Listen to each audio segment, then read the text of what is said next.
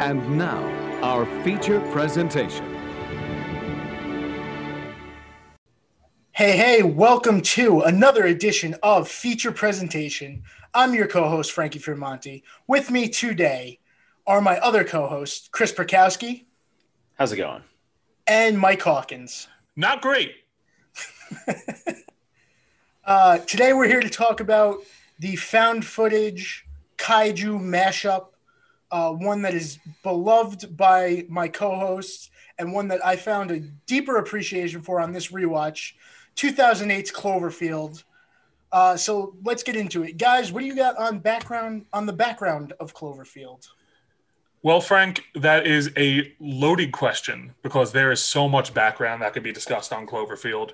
There is such a wide net cast by the ARG, the alternate reality game that was created for this movie. There's websites upon fake corporations with various subsidiaries and eco-terrorist groups and seabed nectar and Japanese drinks like Slusho. And there's such a bevy of ARG information that initially going into this, I wanted to try to convey my love for it by trying to cram as much of it as possible into the episode. But the problem is it took place over months. It's so detailed.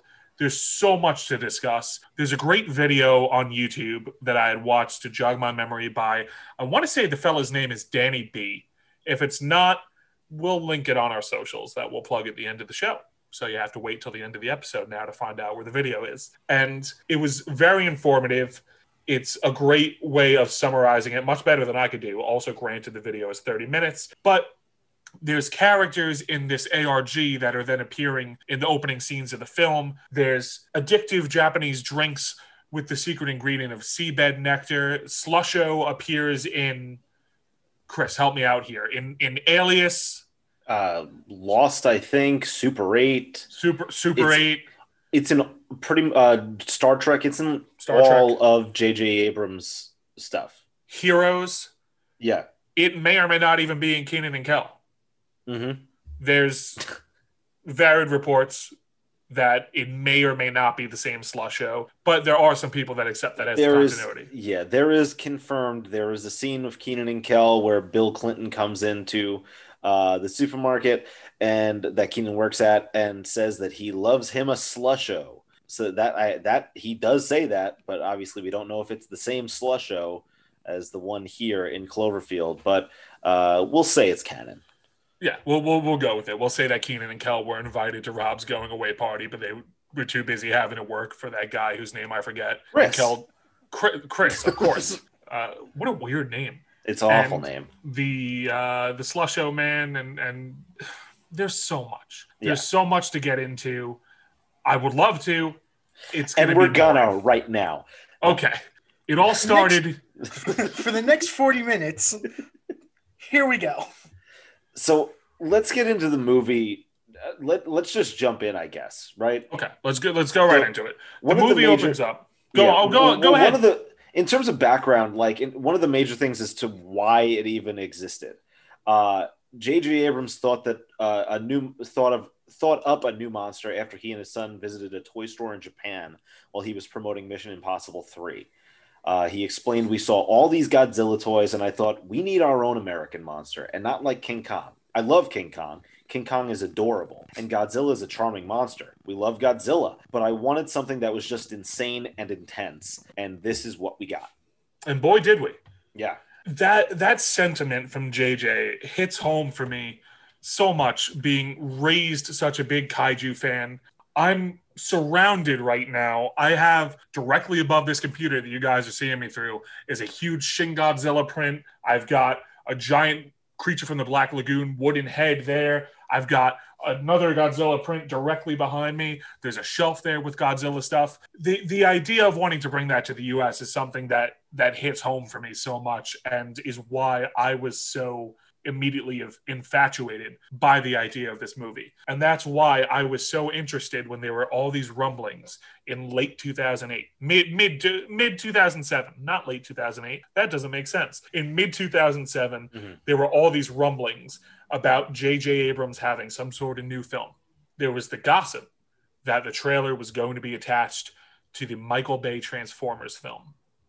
Now, of course, I was very excited for Michael Bay Transformers Who in wasn't? summer of 2007. Also, I kind of stand by the idea that Michael Bay Transformers, the first one, is good. I think first it might one- be. I think it might be a strong movie. First Yeah, one. okay, I didn't know if that was an uncommon opinion or not. And then it all just completely falls apart afterwards. I mean, and it's only good because of Bernie Mac. Yeah. obviously. He's The, incredible in it. I'm here to say right now, the rest of the Transformer movies probably suck, but I think all of them. There might be one I don't like. Bumblebee is very fun. Bumblebee's fun, but I'm talking like Did you the say Mike. Beetlejuice? I did say Beetlejuice. I did say Beetlejuice. The famous Transformer Beetlejuice. I can't say it another time. I said it twice. I That's mean, it. I kind of want Michael Bay's Beetlejuice now. Oh, that was 3 times. No, it has to be from the same person. Oh, sorry. So we're at 2-2 and 1. We're okay right now. So, Anyways, so I was very excited to go see Transformers, and upon seeing it, there is a trailer. There's a mysterious trailer. It opens with scenes of a party. It looks like it might be some sort of fun new comedy, and then there's a big rumbling. Things get serious, and you're left with the date 1/18/08.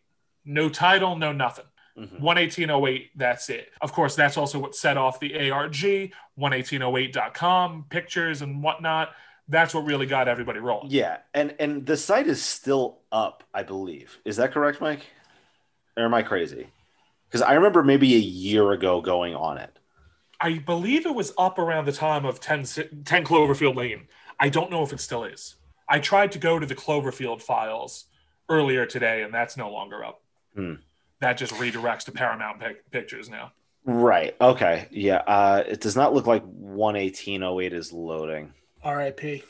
But 406 locked, and it's a bunch of Japanese stuff. Goddamn. Yeah. Honestly, Tagrato. That legitimately could be, though. But that's the thing. They could have held on to the domain Yeah. and keep it inactive. But That's what they did for a while. Yeah, one of the major things that was on the ARG, like Mike said, was a bunch of pictures and stuff. You could rub your mouse over the picture, and it would show you a bunch of stuff. It would show you like Beetlejuice. Oh no! Oh no! Oh no! Hey everybody! I'm the ghost of the most. I can't do a Beetlejuice further than Ghost with the most. Chris, So- let's hear it. I mean, Frank, you're Frank. Let's hear it. I'm dressed like him. We're good. I'm wearing purple and green, baby. That's my impression. Yeah, Frank is recording in a striped suit. And drinking Beetlejuice's signature drink, Diet Dr. Pepper. I thought it was going to be Slusho. With the No seed free bag ads. nectar. Yeah, so exactly. So there's a whole just the ARG is so incredibly vast and in depth and well thought out that exactly we'll link the entire video. We'll talk about important stuff throughout the plot that may go back to the ARG, but in terms of ARG talk, it would have to be its own podcast in itself. Which I would love. Yeah. But Bonus and episode? I think Mike, like you said, like or maybe you didn't touch on it, but like there's so many Reddit threads throughout the Cloververse subreddit talking in depth about everything that was in the ARG that like somebody could literally write a full book about the ARG. There's so much detail and so much to talk about, and that's kind of what makes this movie so incredible and makes it more than just a monster movie to a lot of people who followed along with the ARG. But yeah. And I know, Chris, this is very much a niche throwaway comment that most people listening aren't going to understand. But this also surely explains so much of my love for Chikara Pro Wrestling. Oh, absolutely. And all because they studied this model and did the exact same thing. Yeah. You and I have had many a car ride in which you spent an hour and a half explaining convoluted Chikara storylines and like the depth and what like people coming to drop off like people dressed up coming to people's houses to like knock on the door for an evil like management that like Condor security, man. It's so crazy.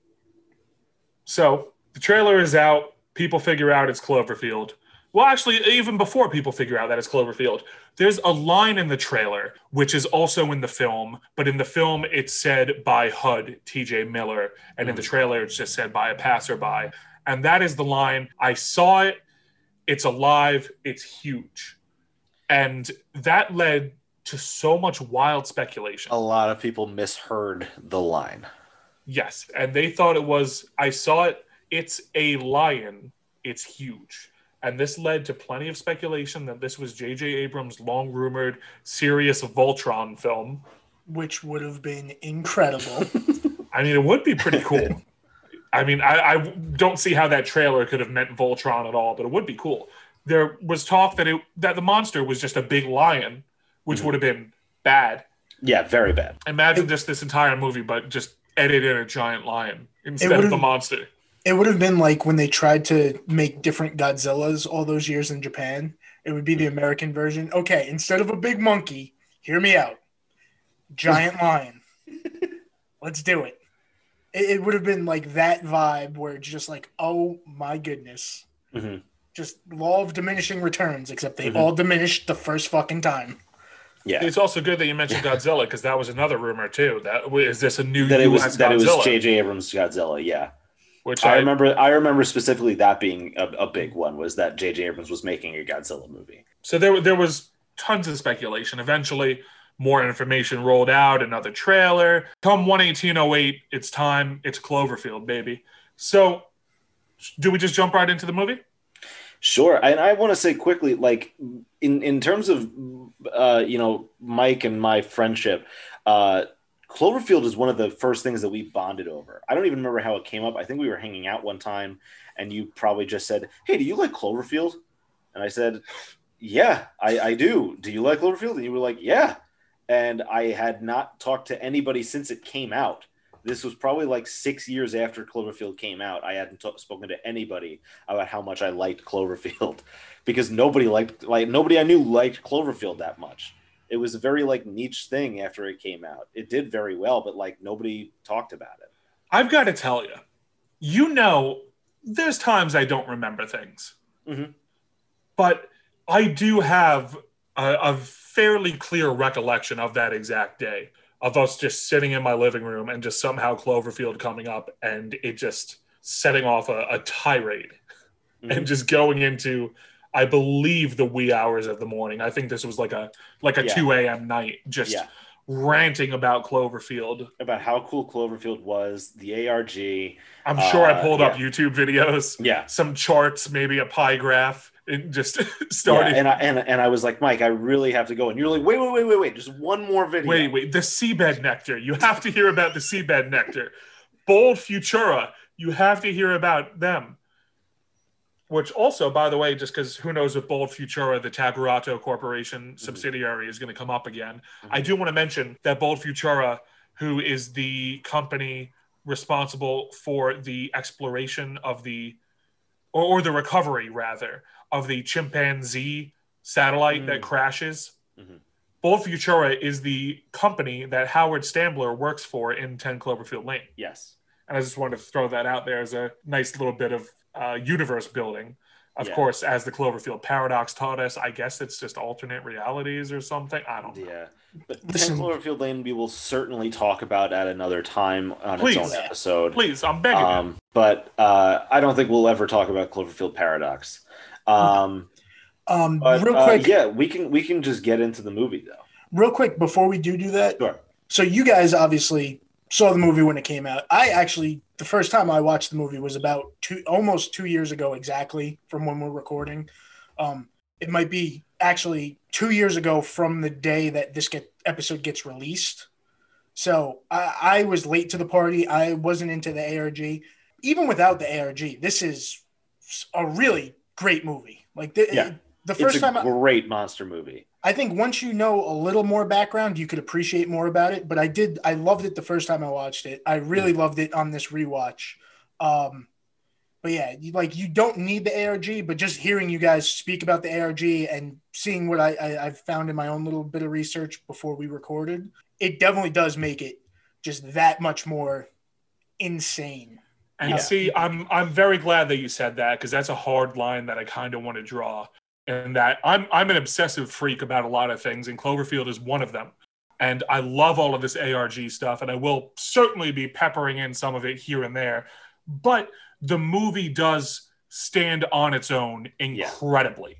Yeah. It is tremendous on its own. And especially as a found footage. Oh, absolutely. Yeah, and I'm not a found footage fan, and this is like there's probably three found footage. There's probably three that I enjoy. It's this, the OG Blair Witch, and Creep, because I haven't seen Creep 2. Creep 2. Dude, Creep 2, I just watched for the first time a couple of weeks ago. It's really good. Yeah. I wouldn't say that it's Creep 1, but it's really good. I haven't seen either Creep. The first Creep is awesome. It's so good. They're short, man. You could do like a double feature coming up. Really? They're very short. Yeah. Okay. Halloween's coming. You got to get some spooky movies. I know. For me with the found footage, it's Cloverfield is at the top. Blair Witch is obviously up there. I've got an affinity for the VHS movies, especially the first one. I think is really inventive. And I'm gonna say what's definitely a controversial opinion, and that is that the first Paranormal Activity is kind of good. It all goes downhill after that, but the first one's good.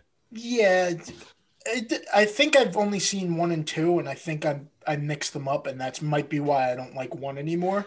Oh, so I've seen every single one. Oh, you poor bastard!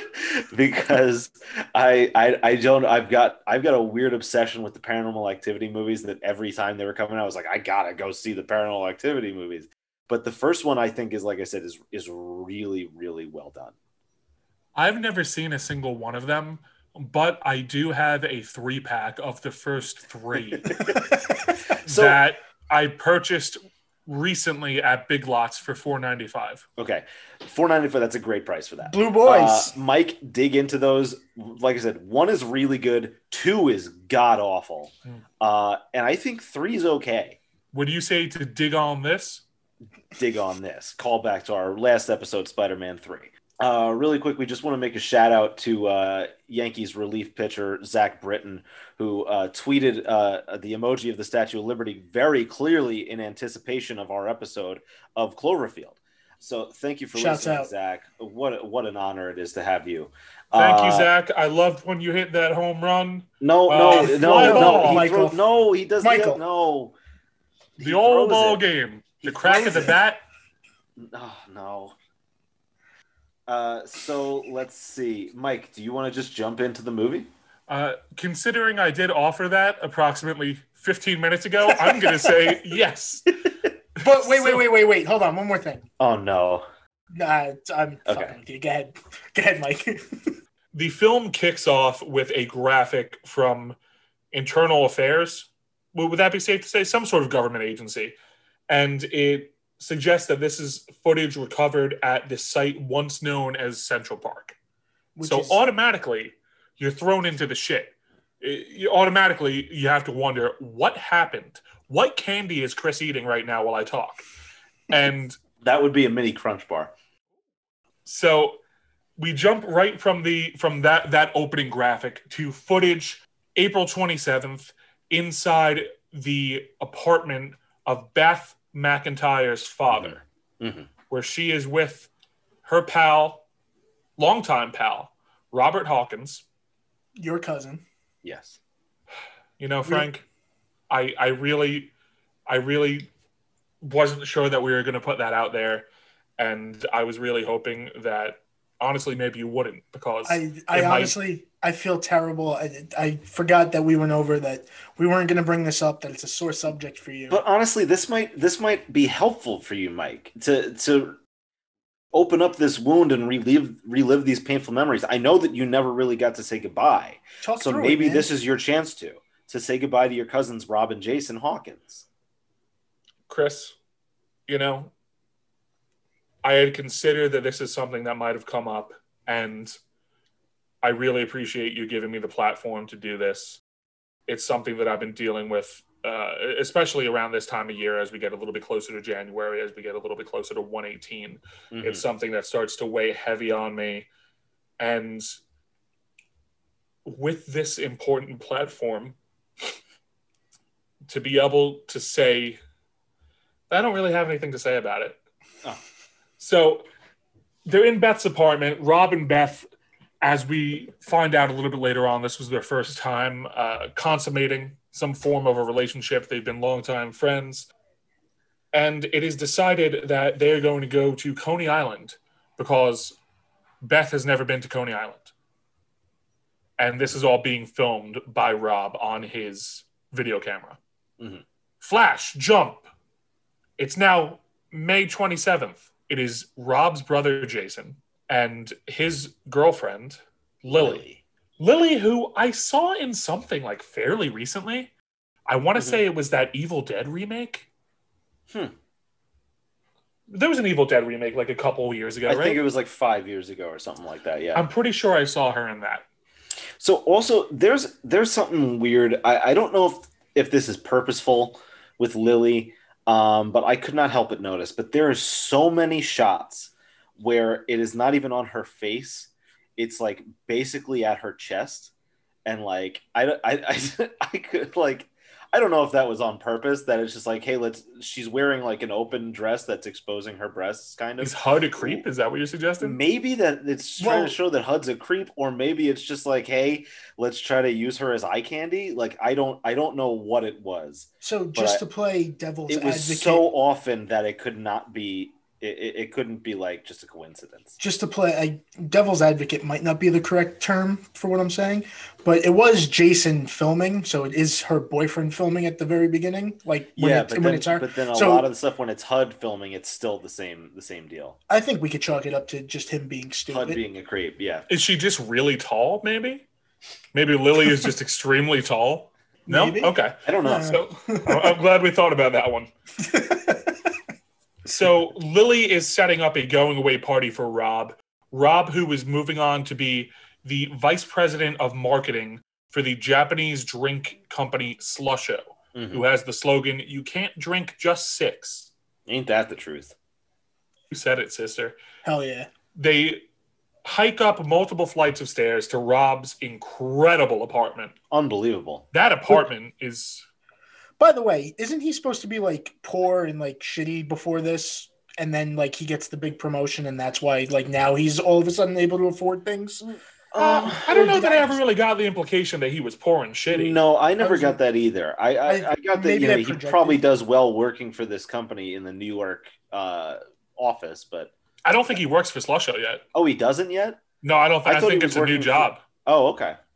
Yeah, maybe I'm projecting, but like one of the things I said to myself, I was like, this apartment is way too nice for this bum. What are we doing? Incredible apartment. My Unbelievable. goodness. Ugh.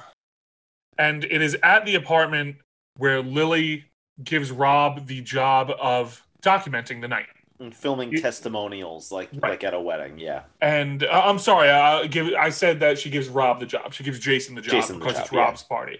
Jason then very quickly pawns that off to their friend HUD. Hudson Platt, who is played by T.J. Miller. And HUD, he's a little bit of a wacky guy. He's a little funny fella. Not TJ Miller wacky, because then I would hate him just terribly. But he's fun enough and wacky enough.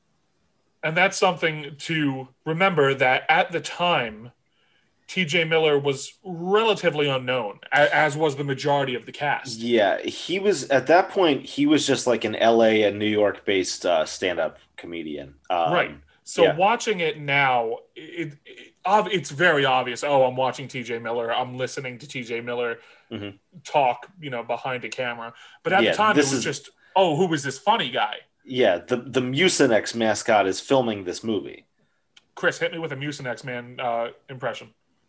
I'm mucus. Now, Mucinex man filming the Cloverfield attacks. I saw it. It's huge.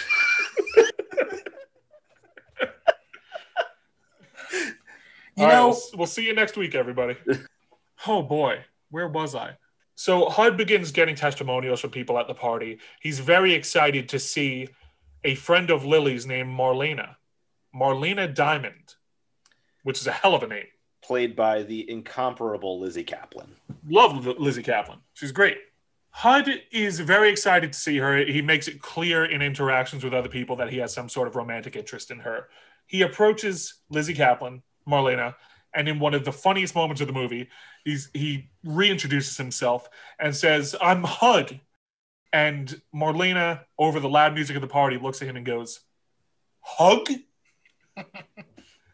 And as many times as I have watched this movie over the past 12 years, that scene will always make me chortle. I love it. Mm-hmm. It's the dynamic between the two of them is so great. Yeah, and he moves the camera away from his face, and she plays it off as if she's like, "Oh yeah, of course. Oh, I didn't recognize. Oh, you put the camera in front of your face. Yeah, I didn't recognize you."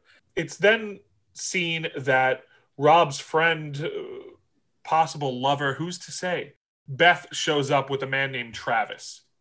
Travis, who, don't worry, 25 years old, he drove his own personal car from the island of Manhattan back to his home in Weehawken, New Jersey for the duration of the attacks that happened later in this film. Canonically, Travis is fine. Nothing happened to Travis. And where did you get that information, Mike?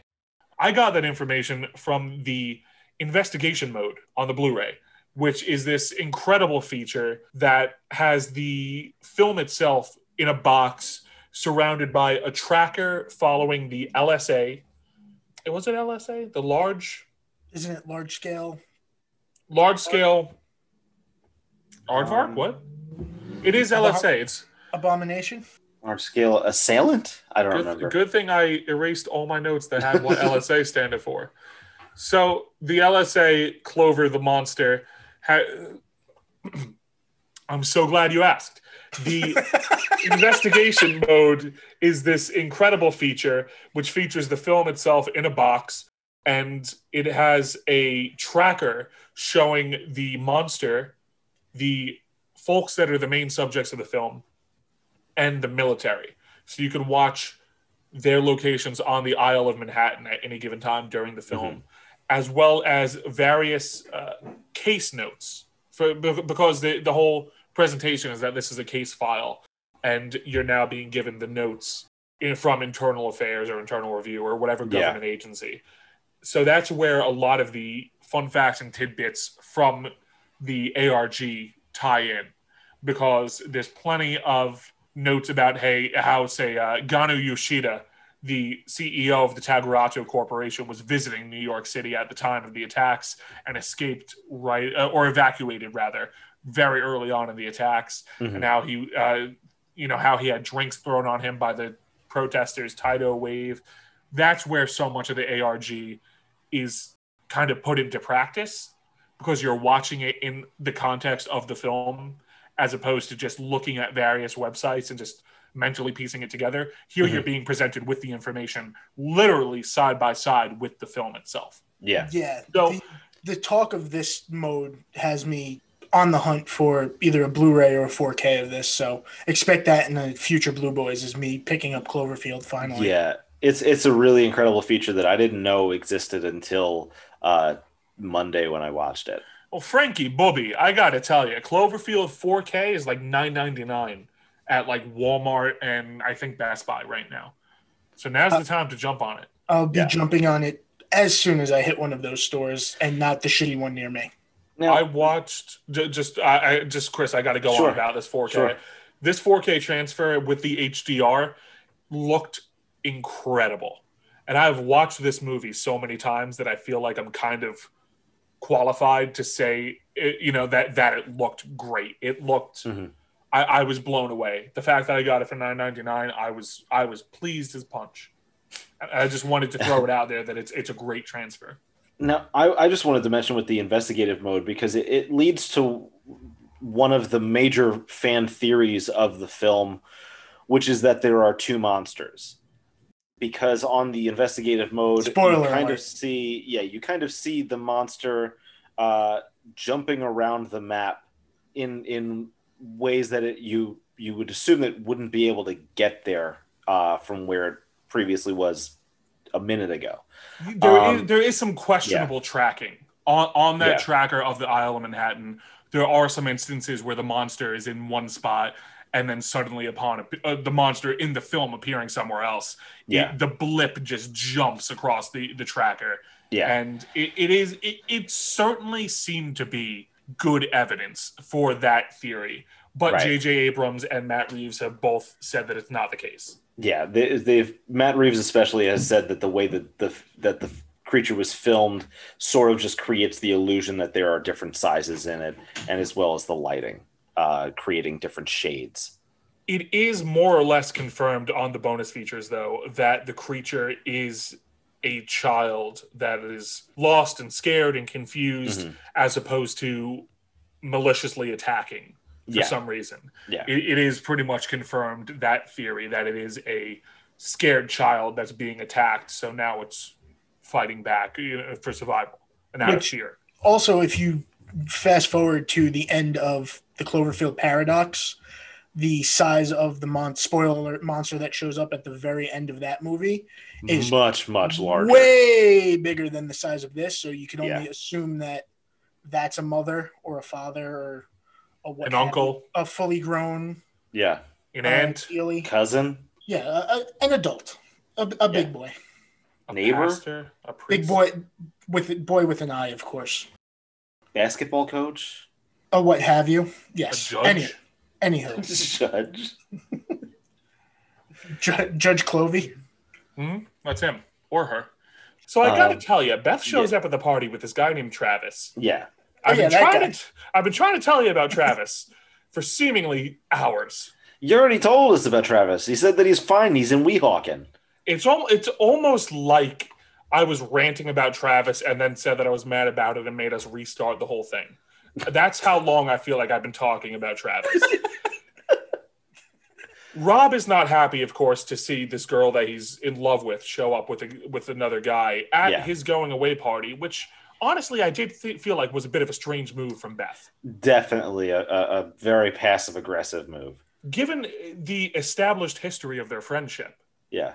It seemed like a strange move. Also, because that they went to Pound Town no more than a month ago. Is that like a cake shop? Like they have like pound cake? That is actually in the investigative mode. It says at the beginning.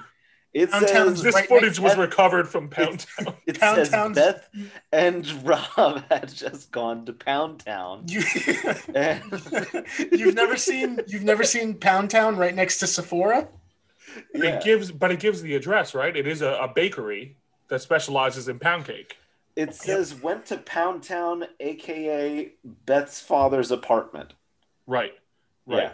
I knew his name. Earlier today, I knew his name. I want to say it was William. I think his name is William McIntyre. He's a bigwig at some sort of company. I mean, see, that's the kind of information. That's the kind of information that you can get from this ARG. That's why he has that apartment. Yeah. I was going to say you could surmise that he was some sort of a big shot. It's an unbelievable apartment that looks over Columbus Circle and sees Central Park. Yeah. But that's the kind of information that you can get from this ARG. You can find out where Beth's father works.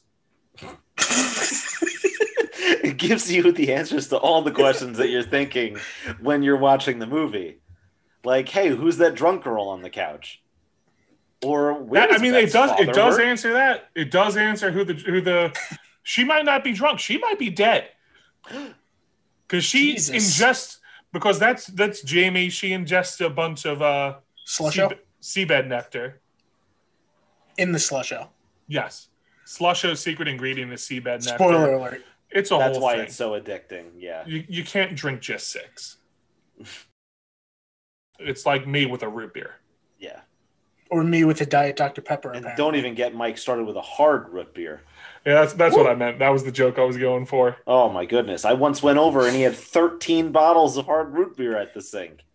And he tried to play it off. He's like, oh, I had people over. You're not fooling anybody, Mike. Dude, 13. You have a problem. I'm not even worried about him getting drunk. I'm worried about like his blood turning into syrup at that point. Ooh. I got to tell you, I insisted to Chris that I had people over the day before, and he was not having it. Well, maybe you should have invited him over the day before, and maybe he would have enjoyed a root beer or two. Chris doesn't drink. What are you, straight edge, you fucking nerd? This podcast is over. Yeah, he is. What a fucking, Literally. what a dork. Where have you been? I don't know. You didn't get drunk with us in Atlantic City? No. I mean, none of us really got drunk. Hey, Frank, remember that time you broke a bed in Atlantic City? So, spoiler With somebody alert. else's body? Spoiler alert, I put Elio through a bed with a German suplex. Oops. Then the bed broke, and then we told the person immediately. And when I Basically- say immediately, I mean the next morning. Basically, I'm friends with Legally, Chris. legally, I don't know if we should be disclosing this. I'm friends with Chris because we got extorted by a Motel 6.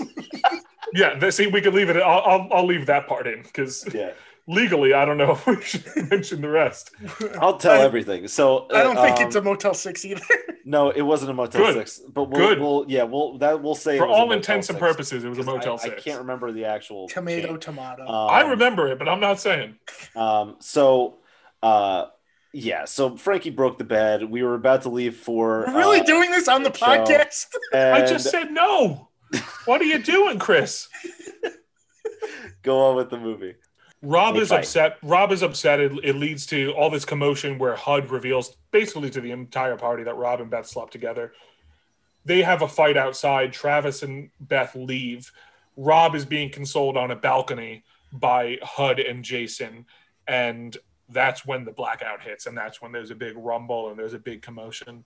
Which is one of the few jump scares in the movie, is the earthquake hitting and then the rolling blackout, which is extremely well done. Not telegraphed at all. Love a good jump scare when you're not expecting it. And it's good because it's not a traditional horror kind of scare. Mhm. It's Yeah. like a realistic thing that could happen. Exactly. It's not like later you get spooked by a giant monster standing over you. They go up to the rooftop after seeing a news report, and they see a huge explosion, crash, boom, bang, clump. Fireballs start raining through the sky, and the head of the Statue of Liberty comes crashing down into the street. And that's when they know, oh shit, this is something serious. From there, we see that our boiled down core group of characters is Rob, Jason, Lily, Marlena, and HUD on the camera. Well, really quick, because with the Statue of Liberty, what's interesting about it is, first off, in the trailer, it was much smaller, and it was like to scale, but test audiences said that it looked too small, so they actually made it much larger than it actually is, so that it looked better on the street.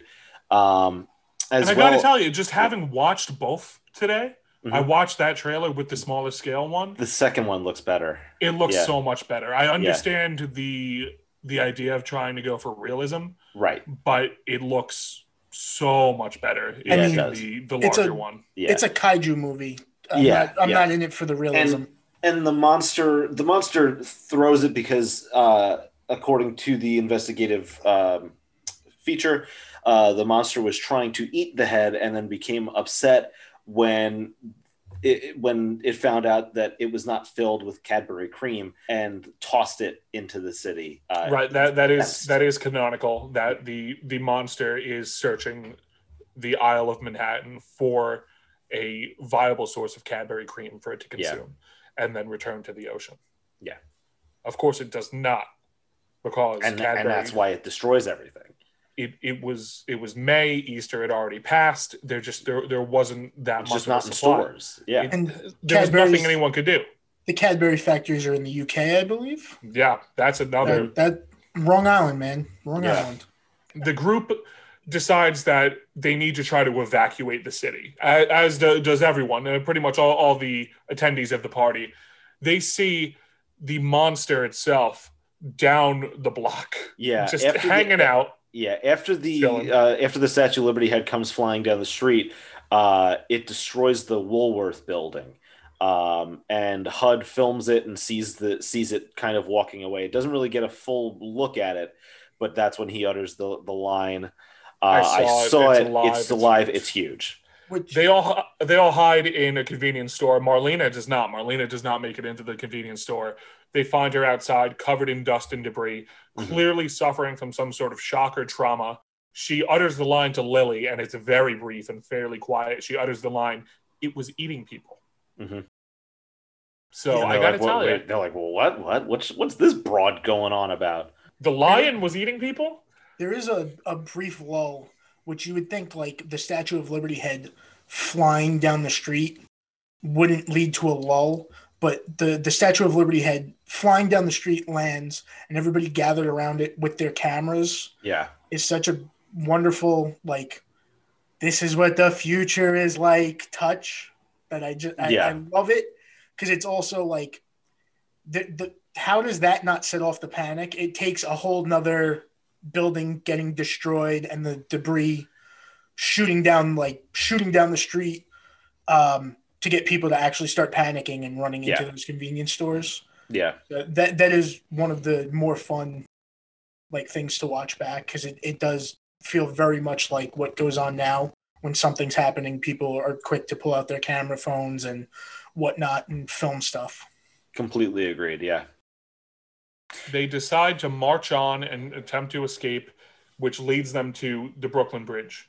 On their march to the Brooklyn Bridge, they encounter military, they encounter paramedics and EMTs tending to injured people, and no one is really willing to provide any answers. The military tells them, you just got to keep moving, you just got to keep going, nobody can be here. Really, no one either has answers or is willing to give them. They march on to the Brooklyn Bridge. The Brooklyn Bridge, which is packed with thousands of people. It's packed. It's crazy. It's rubberneck traffic, bumper to bumper, only it's people. And underneath rubberneck traffic in Yes, cars. on the top and the bottom, lower level and upper level.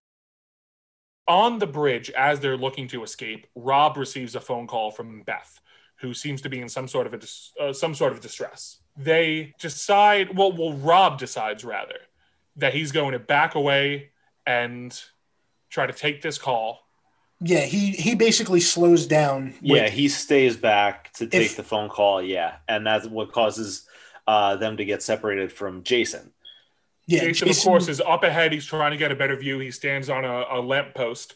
That's when the tail of the creature swipes through the bridge. Yeah, The Brooklyn Bridge has now been destroyed for all intents and purposes. He can't drive across it. It basically, that counts as destroyed. the tail basically hits Jason in the head. Like, he is right at the point of impact. yeah. So Jason there's no chance of Jason surviving. Jason is gone. Yeah, and one of the really cool things about it is that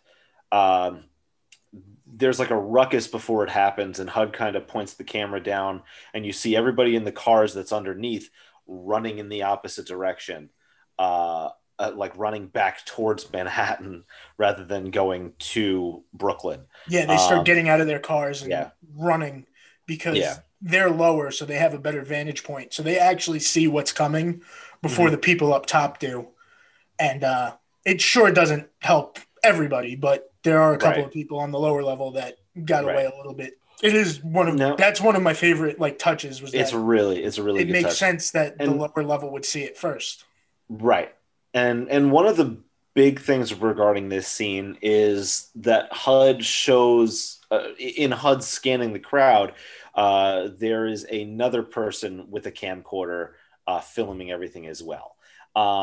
And this is one of the major things in terms of a theory of a possible sequel, one that J.J. Abrams and Matt Reeves had both talked about and said that, yeah, there's a guy on the Brooklyn Bridge that has a camcorder as well. We see him. He kind of looks at HUD and HUD looks at him.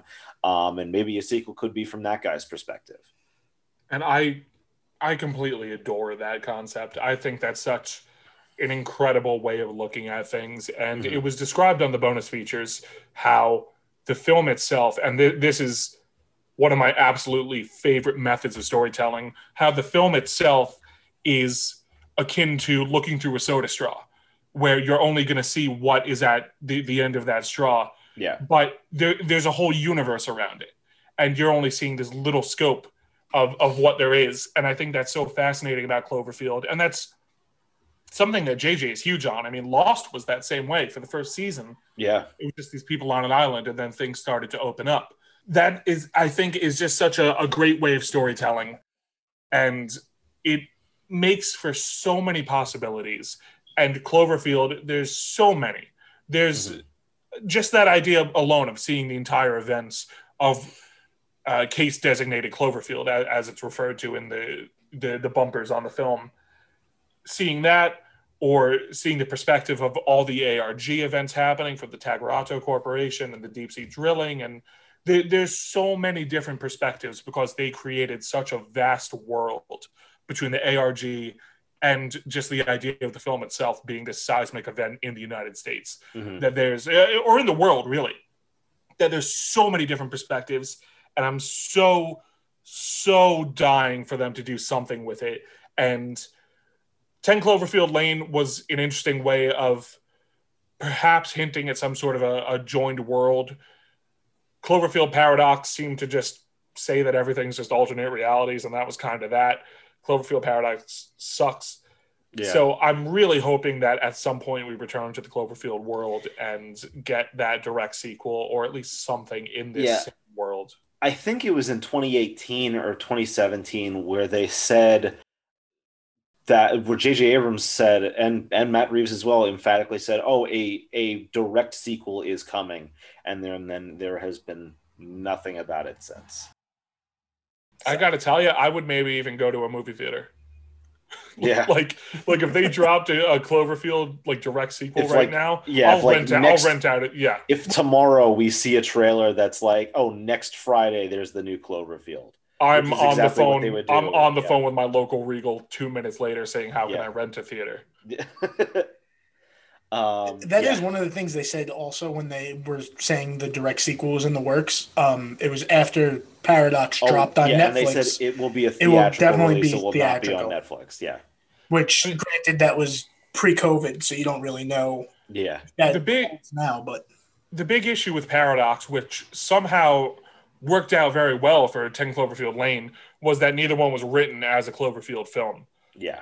With 10 Cloverfield Lane, they managed to take the script for, I believe it was called The Cellar, and they just worked it well, and it ended up being great, and it ended up being an interesting way of building the world. But they did the same thing with Cloverfield Paradox, but they did not work it well. No. And I think the key word there is work. It seems like they worked to make 10 Cloverfield Lane fit, as opposed to Paradox, where they were just like, that's a name we could slap on this thing and add a scene at the very end. Maybe we can just throw the monster in at the end right before the credits. We've got these leftover Tagerato stickers from the ARG. Let's slap them on the inside of the space station. Kelvin, too. Frank, tell me about Kelvin. Kelvin's the gas station that's in Super 8. It's also in 10 Cloverfield Lane, and it's also in Paradox. I think twice, actually, in Paradox. Is it in the first movie? It's not in the first movie. But I don't want to hear about it. Why are we talking about it? We talked about the other two movies, so... Prove it. Rewind the tape. They're back from the store. The bridge collapses. Jason is dead.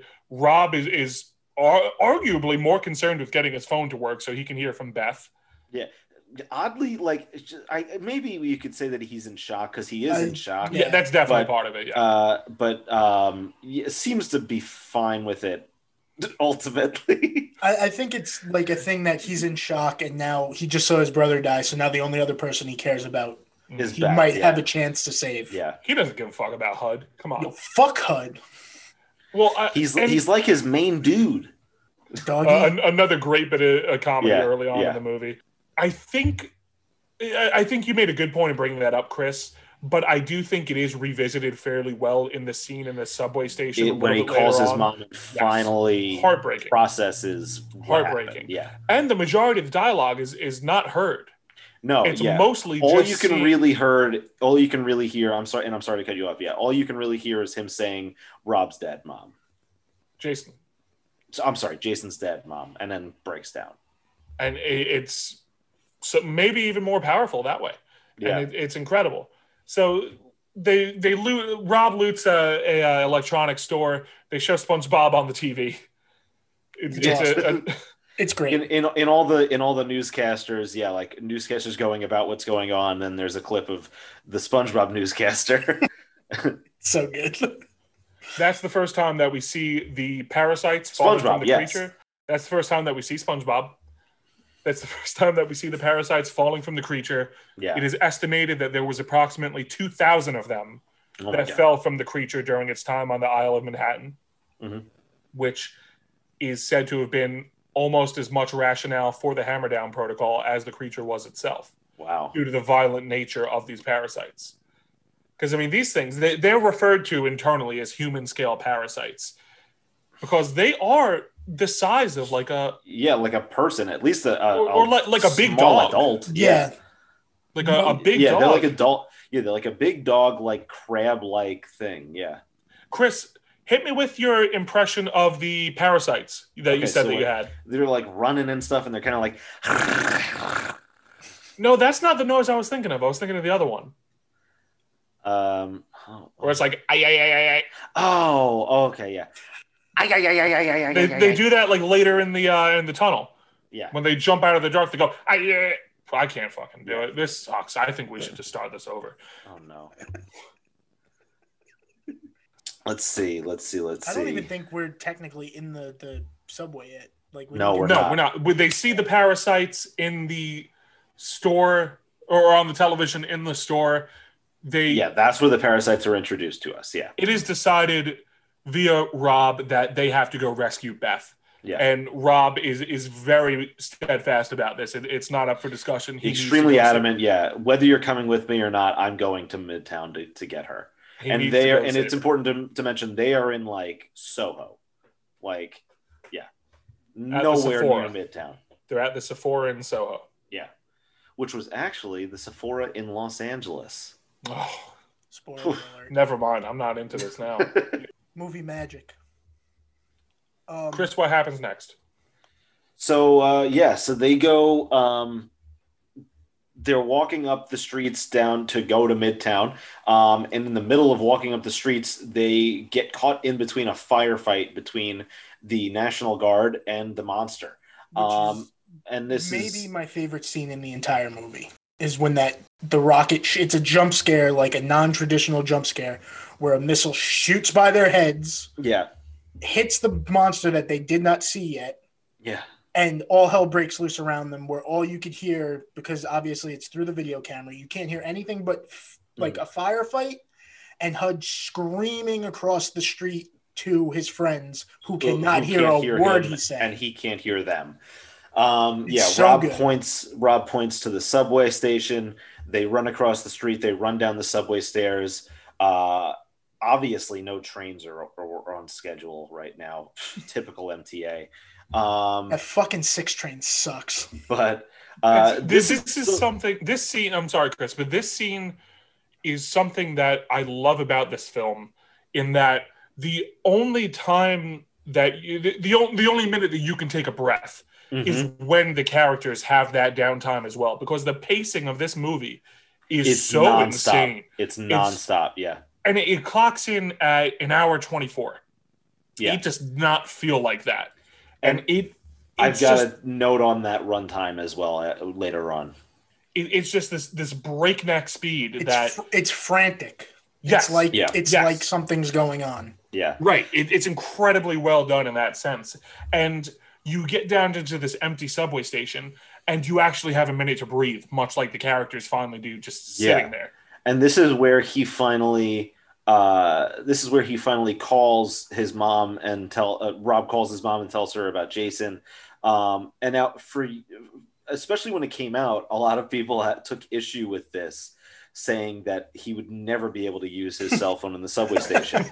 But as I was actually reading, this may be a savvy case of truth in television, since the MTA was actively wiring subway platforms for cell service, specifically so that riders can use their phones during emergencies.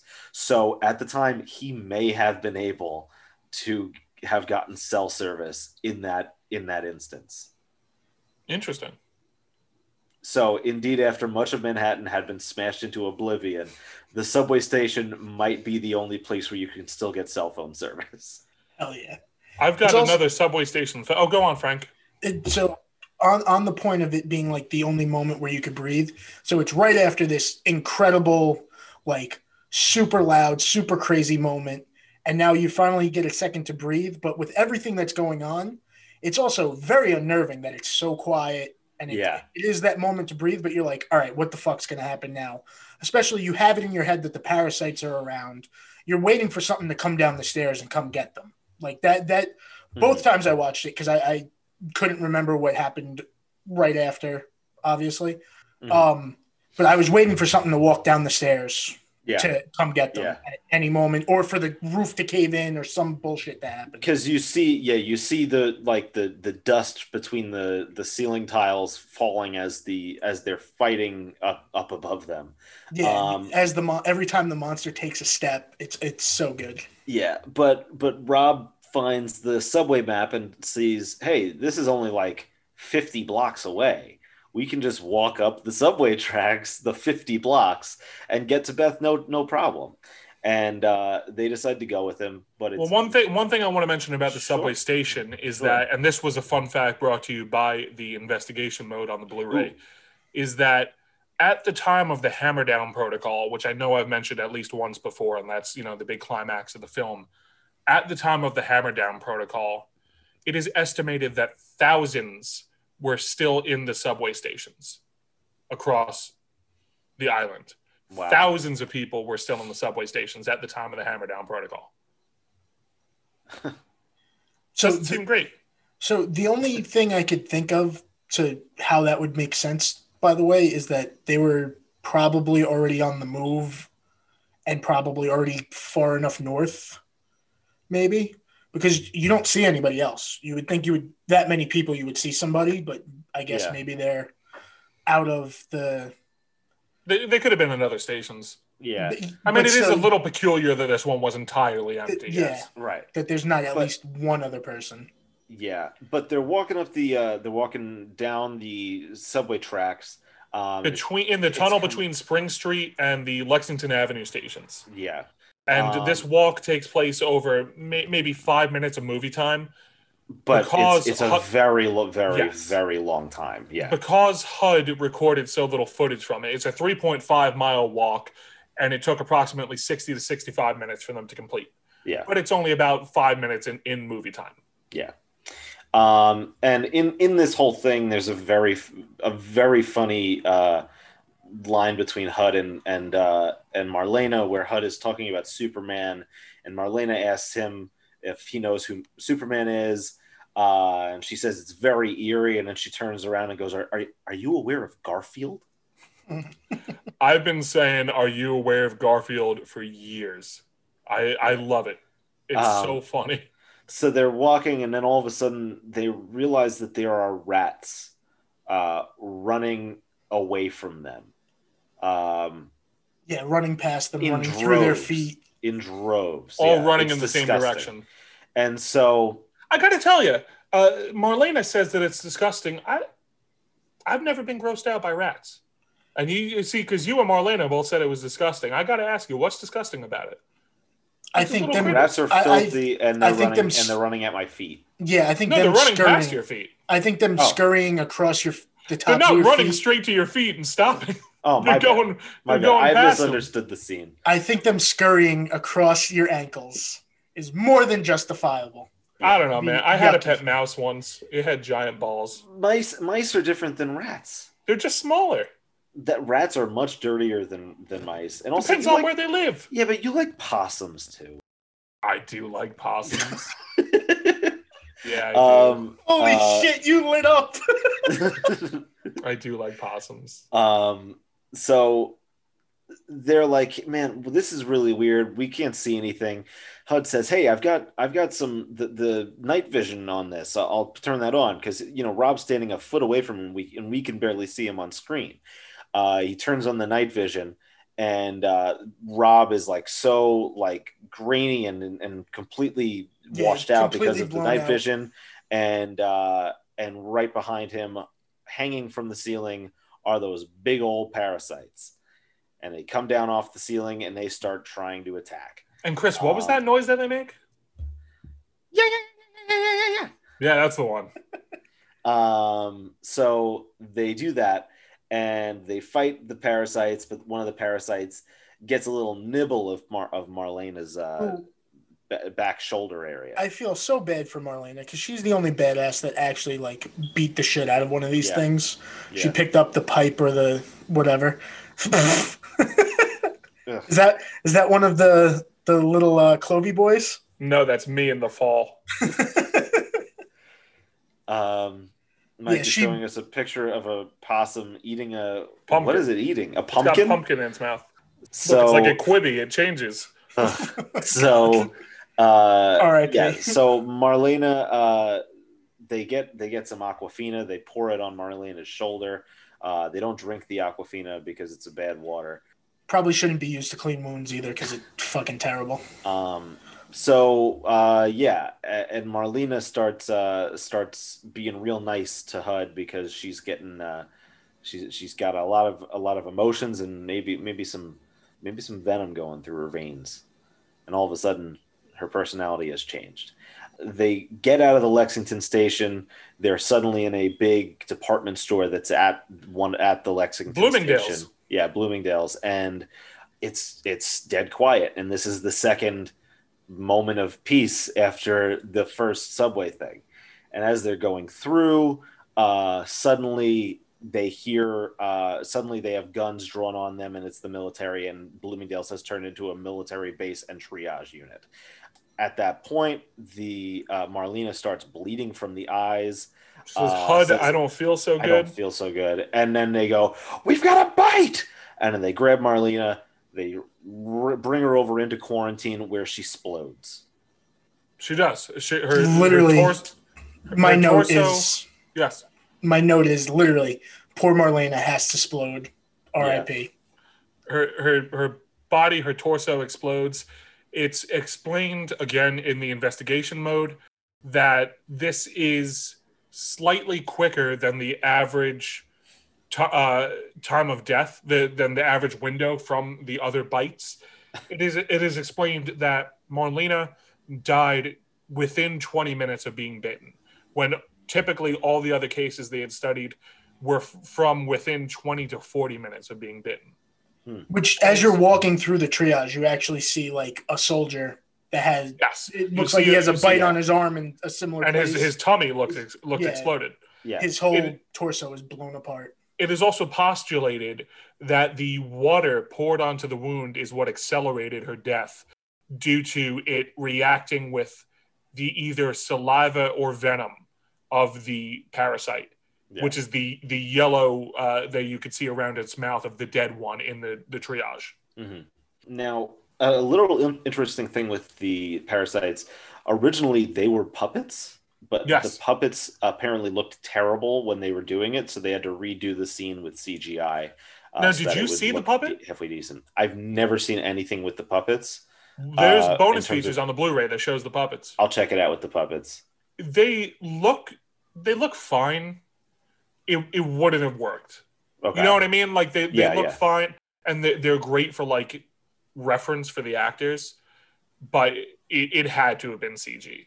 I was gonna say, is it one of those like it looks good static, but once it starts moving, you're like, all right, forget this. Well, one of the puppets is the one that gets pulled away, the dead one that gets pulled away that Mike just alluded to. That's clearly one of the puppets, but yeah, in action it wouldn't work because it's got to be so fast and vicious. And they needed two people to operate it because one had to move it and then one had to work the jaw mechanism.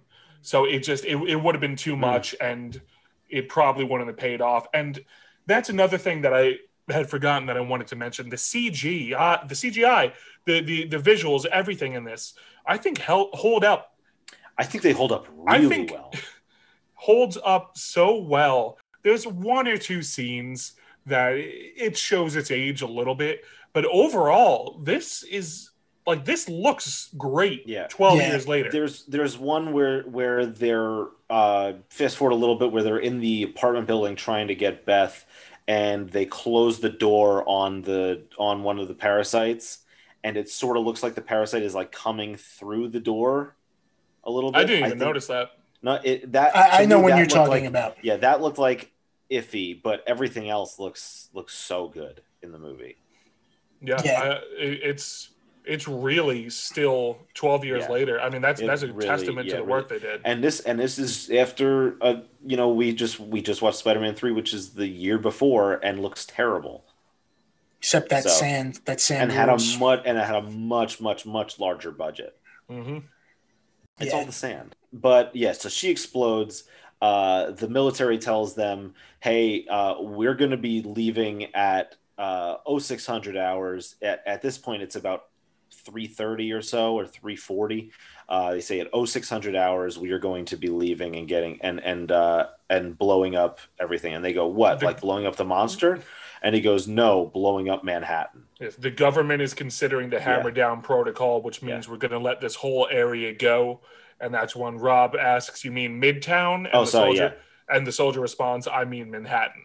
And that's when you're hit with the gravity of the situation. That, as insane as it already is, it's now reached the point that the government is willing to let go of the island of Manhattan. Right. So, did anybody else really love that military guy? Like, he's only in it for he's really good. Whatever it is. Yeah. But he immediately he has the gravity of a military guy that's in that sort of situation, that knows what's going on. Like, immediately he's maybe my favorite character in the movie, and he's in it for maybe 5 minutes. Like, he was great. So good. He's really, really good. So they go walking down to her apartment by Columbus Circle. We see the eeriest shot in the film, which is an empty horse-drawn carriage walking across the street, very spooky. slowly, with debris falling and stuff. A great shot, an absolutely great shot. Like, there's so many things of that nature that help make this so memorable. Yeah. That really lended to it. And it was also mentioned again in my beloved investigation mode that this horse was, quote, merely fortunate, and that other amateur video footage showed the creature consuming several horses at once. Jinkies. One of the so they get to her building and see that it is broken and leaning onto another building, which is another awesome shot. Yes. And so HUD asks, "That's her building, right?" "Yeah." "Please tell me it's on the first floor." "No, the 37th. So they have to climb up the building that is still standing, not go in the elevator because the elevator is broken, obviously. And they go up 60 some odd flights of stairs to get onto the roof of the topped over building. In this whole thing, HUD has a really good line that kind of makes you think about a lot of stuff, like in terms of now. He says, "Maybe they're in on it. Maybe our government made this thing," which seems like every time there's some kind of massive thing, everybody thinks that the government made it and is behind it. Are you suggesting that HUD might have been QAnon? HUD might have been QAnon. HUD does come off as a flat earther. So they get to Beth's apartment. There is a metal piece of I'd say rhubarb. Rhubarb? Is that rebarb? I'm gonna look that up. I think it's rebar. No. It's rhubarb. It is not rhubarb, sweetie. No. Delicious pie. Rhubarb is a vegetable. Right through her shoulder. There's a piece of a vegetable sticking through her. Yeah, it's rebar. Rhubarb. Sorry about that. So it is rebar. Oh, wouldn't you know it? It is rebar. I told you, Mike. Oh, good. I'm glad nobody said that. So it is rebar sticking through her back and chest. They each, at this point, is only Rob, HUD, and Lily. They each lift her off of the rebar. Rhubarb. And go to safety. In the meantime, they see the monster in the distance, destroying things again. Beth, who has been unconscious throughout the entire thing, asks, "What is that thing?"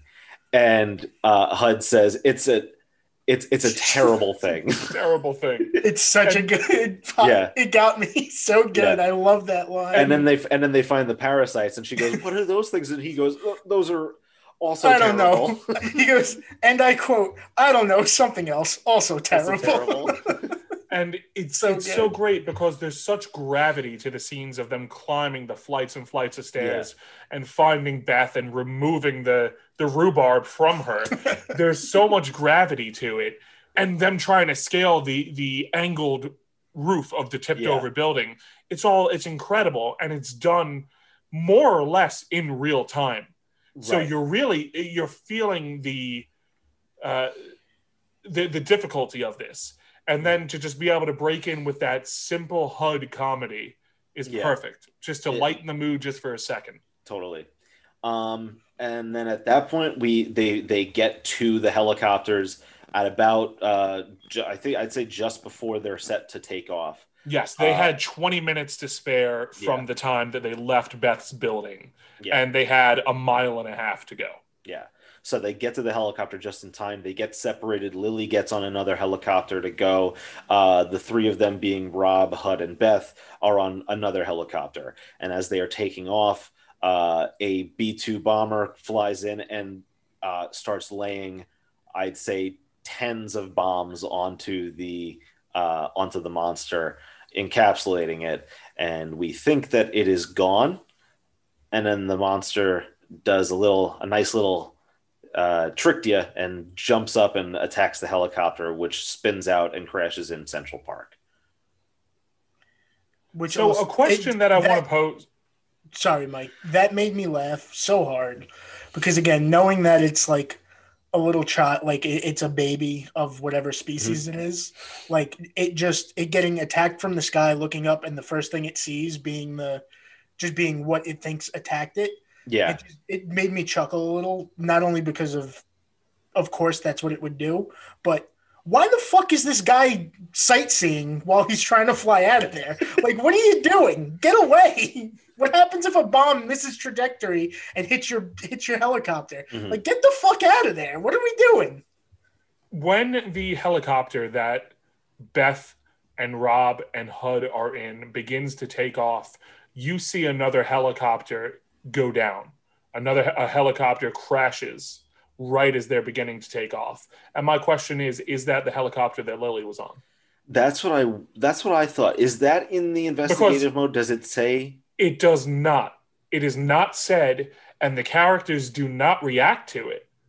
But there's no other indication of what happened to Lily. So I didn't realize that was a helicopter. I thought that was just debris because in between the two helicopters taking off, first helicopter with Lily takes off, monster shows up, like everything gets chaotic, and then finally they have a split second where they could get in the second helicopter. Yeah, I don't know why I thought it was a different helicopter that crashes. I think it was. I think it was just debris from the monster. We just don't find out what happens to Lily. Yeah, in my mind, Lily got to safety, and Lily's the only one that got to safety. Yeah, that's what I thought also. But so they crash into Central Park, and it's an incredible scene. The POV crash. Yeah, and just the sirens going off, the sirens and the radio, alarms, and you hear Beth freaking out. Yeah. This helicopter pilot, we'd be remiss if we didn't mention, was Douglas Inhorn. He piloted 13 rescue missions during Case Designate Cloverfield. Well, Doug's a fucking idiot because what was he looking at? Doug was a hero. Get lost, Doug. No, he did get lost. Didn't you see what happened? Yeah, sorry. 13 rescue missions, Frank. 13. Real quick. So when they're spiraling out of control, that's actually an homage to the OG King Kong. Oh, I thought you meant it was an homage to my life. Go on. When one of the plane spirals out of control after he swats it, shouts out King Kong. So they awake crash sometime later. It's now daylight. Yeah, fully daylight. Yeah, presumably maybe an hour or so later, maybe more. And all of this time is tracked on the investigation mode and on the camera, on the like the timestamp on the camera. Yeah, you can track this time following them, watching the movie itself. We just don't have the numbers in front of us. Right. So, so they drag Rob out of the wreckage, who seems to be badly hurt. All of a sudden, and after they drag Rob out, HUD puts his camera down to do so.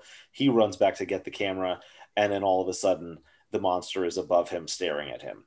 which And it is another one of the great shots of the movie. Such a good The shot. CG is so good, Yeah. and it's so like it's such a calm but intimidating, like scary moment. It's you. There's a curiosity to the monster's face. Yeah. You can see it's not like a viciousness. You can see there's like a curiosity to it. Right. Of course, this scene. And then it eats all HUD. Yes, this scene is one that's always been up for a lot of scrutiny, in the sense that how did they not notice this giant monster behind them as they exited the helicopter? Which I'm willing to suspend the disbelief. Like it's something that's never particularly bothered me, but I can see why people would have that complaint. I agree. This monster is huge. You're telling me they don't see this thing just hanging out? And especially you're figuring that it just got hurt for the first time in the movie. You would think it would be a little clumsy, make a little bit of noise, but I think an easy way to play it is they were just in a fucking helicopter crash. Like their senses might not all be there. Yeah. Right. Yeah. Probably have concussions. Yeah. Yeah. So there is HUD turns around, like you said. There's the great shot of the monster from the perspective from below the monster, and it picks up HUD with its mouth and it snaps HUD in two. You hear the loud snap of HUD's body splitting in two. And then the incredible shot of the camera and HUD falling to the ground maybe 100 feet. And then landing in the camera trying to autofocus on dead HUD. It's incredible. That's truly one of the best, most distinct scenes of the entire movie. I think truly one of the most distinct. Like if you were to bring up Cloverfield and you were to think what are the signature scenes of Cloverfield, I think you automatically go to the Statue of Liberty head. Yeah. I think you automatically go to this scene. And I think those are probably the top two. You know, I mean, the bridge collapsing that we'll get to in a minute is up there. The attack on the other bridge early on with the death of Jason is up there. But I think the two most distinct, visually impressive, not in the sense of, oh, wow, that looks great, but impressive as in making an impression on someone, are the Statue of Liberty head and this scene. They're movie moments. They're not they're not film moments. They're movie moments. Yeah. And so like Mike, like you said, the bridge scene. So after HUD dies, Rob grabs the camera. He and Beth run under a little walk bridge, a little footbridge, I should say, in Central Park. And they both make their testimonies to the camera saying who they are and what has happened today. And then more bombs fall and it destroys the bridge and they presumably meet their demise. 12 years later, that scene still gives me goosebumps. Yeah. Rob begins to give his testimonial and then he gives it to Beth and she says, I don't know what to say. Yeah. Literally the thought of it right now is giving me goosebumps. Likewise. That scene, for whatever it is, just resonates with me so much. And Odette's performance as Beth is so incredible in that scene. It's perfect. Yeah. And the way they shot this scene, I can't get into the full mechanics of explaining it, but if you were to watch the bonus features, which it's chock full of, and it's so recommended, it's insane to see. It's this beautifully crafted film. And it's just literally these two people sitting against a brick wall, and they've got a tarp that they're slowly pulling up over the end to stop the light from coming in as the rubble buries them. It's so simple, but it's so effective. And that's the end. They're presumed to be dead. There are glitches in the camera, and it cuts back to that first day when they're on Coney Island. And they're on the Ferris wheel. It's a beautiful shot. The camera, the battery beeps to indicate that it's low battery. And right in that moment, you see coming down in the corner of the screen, something in the background shoots down into the ocean. That, of course, being the chimpanzee satellite of Tagurato, of Bold Futura, crashes down, presumably putting all the pieces together. That satellite crashing is what awakens the monster from its undersea home. I was gonna say, not only that, what was I can't remember it and I forgot to write it down. What was the line that Beth says? Like I the had a last good line of the day. movie. Yeah, I had a good day. Just watched her presumably die. I And had it a good freezes day. on her face. Oh, it's so good. Oh my god, I have goosebumps. Guys, I fucking love Cloverfield, and I feel like no matter how much we talk about it, I'm never going to feel like I adequately conveyed how much I love and adore this movie. It's the kind of thing I can talk about for hours and hours. I mean, if you want to, if somebody listening wants to hit me up and just talk about Cloverfield for hours on end, I'm more than willing to. Hopefully, it at least comes across how much we love it. But I do just want to throw that out there as we're hitting the end of the film, that I feel like no matter how much is said, I cannot adequately convey what an incredible film I think this is. Truly as close to perfect as you can get. Definitely. And I think two of the more interesting things about it, with the way that it's filmed, TJ Miller legitimately filmed about a third of the movie with through the camcorder, and that's just something that's so unique that does not happen. And one of the tidbit that I had in terms of the running time of the film, without credits, is about 80 minutes, which is the length of a long running mini DV tape, which it would have been the tape that was in the camcorder. Wow. I had so never good. heard that. I'd never considered that. That's incredible. Yeah. The credits roll. The incredible theme, Roar, by Michael Giacchino plays. Incredible. And the credits roll, and you get to the end, and you're hoping for something. You're hoping for more. And you hear the staticky audio. You can barely even make it out because it's distorted, it's staticky. But you hear, "Help us." And if that audio is played backwards, it says, "It's still alive." So when I was just watching, I did the first time I watched it, I listened, I said, I don't really hear it. When I listened this time, I made sure I stayed till the end and I played it back like 3 or 4 times. I still couldn't hear it. So I made sure that I pulled it up on YouTube. If you do hear it, or if you pull it up on YouTube, the "Help Us" is spooky as hell. Mm-hmm. But the "It's Still Alive," like that playback of the reversed sound is like spine tingling. How I creepy have it is. I have such distinct memories of, I went and saw this with my dad. If not opening night, it was very early on, and stayed through the credits and heard the noise and couldn't totally figure out what it was. And upon following it online and reading everything and reading that it said "Help Us," I went back and saw it again with the distinct intention of staying through the credits and hearing this again.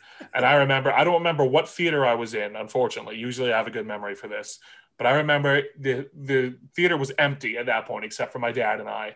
And I, for whatever reason, approached the screen as if getting closer would somehow help me make out this audio. And I approached the screen and I heard it. And when I heard that "Help Us," like you said, Frank, it scared the shit out of me. I felt it run up my arms, these tingles, when I actually heard it in the audio in this empty movie theater as I stood right next to the screen for some reason.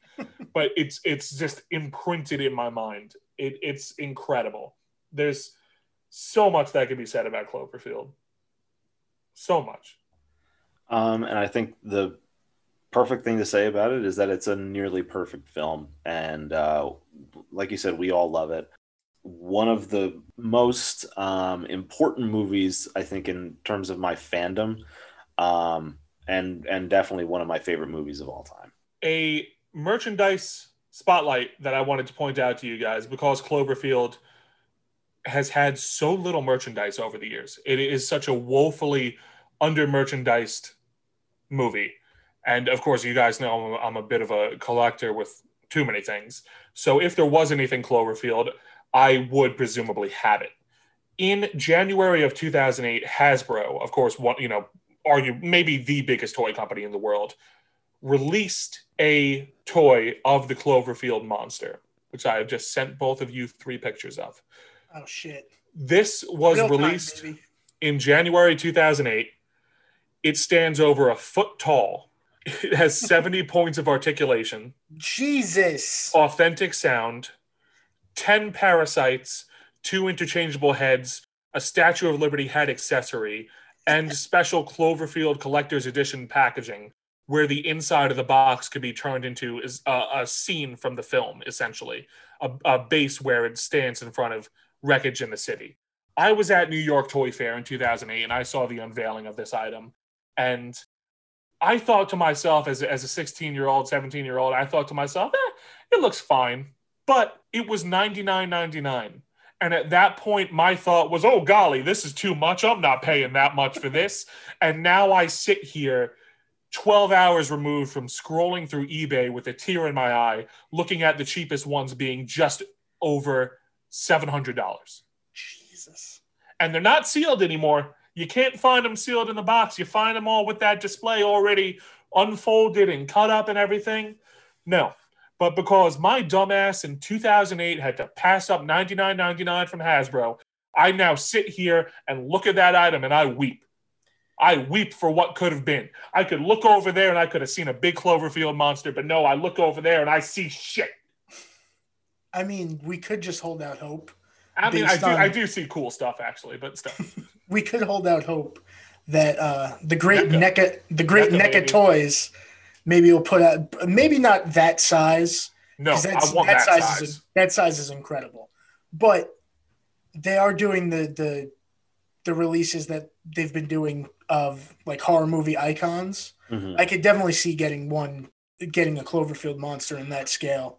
We can only hope, yeah. That is All right. that is a sweet action figure though. Sweet toy. What are our ratings? 8 out of 8.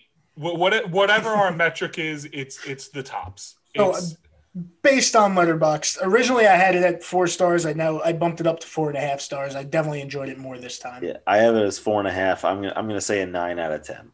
I also have it as 4.5. Yeah. I think maybe that's our rating system. I think maybe we just give our Letterboxd numbers. Okay, Yeah, sure. I think that's the easiest way to do it. Sure. I mean, Check it us makes out on sense to- Letterboxd. Yeah. It makes sense to me. Should we move on to Blue Boys? I think Um, with it being just after midnight, I think we're collapsing Blue Boys. Okay. No Blue Boys? All right, no Blue Boys. I think we collapse Blue Boys till next week. Totally fine with that. I know. Well, that's the thing. I see Chris struggling not to fall asleep. I have a whole stack of things. We'll talk about them next week. I do have a picture lined up that I'll post to the Instagram and the Twitter, or just the Do it. Instagram. I don't know. I'll post a picture too.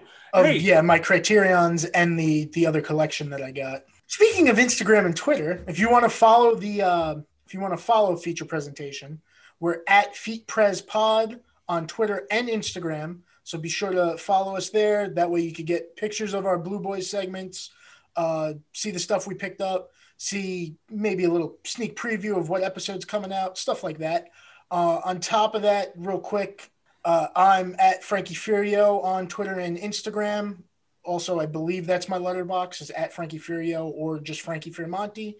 And of course, I have a sports podcast also at 914 Sports. Check that out. Or hashtag 914 Sports. The hashtag's silent though. I don't know. I'm not good at plugs yet.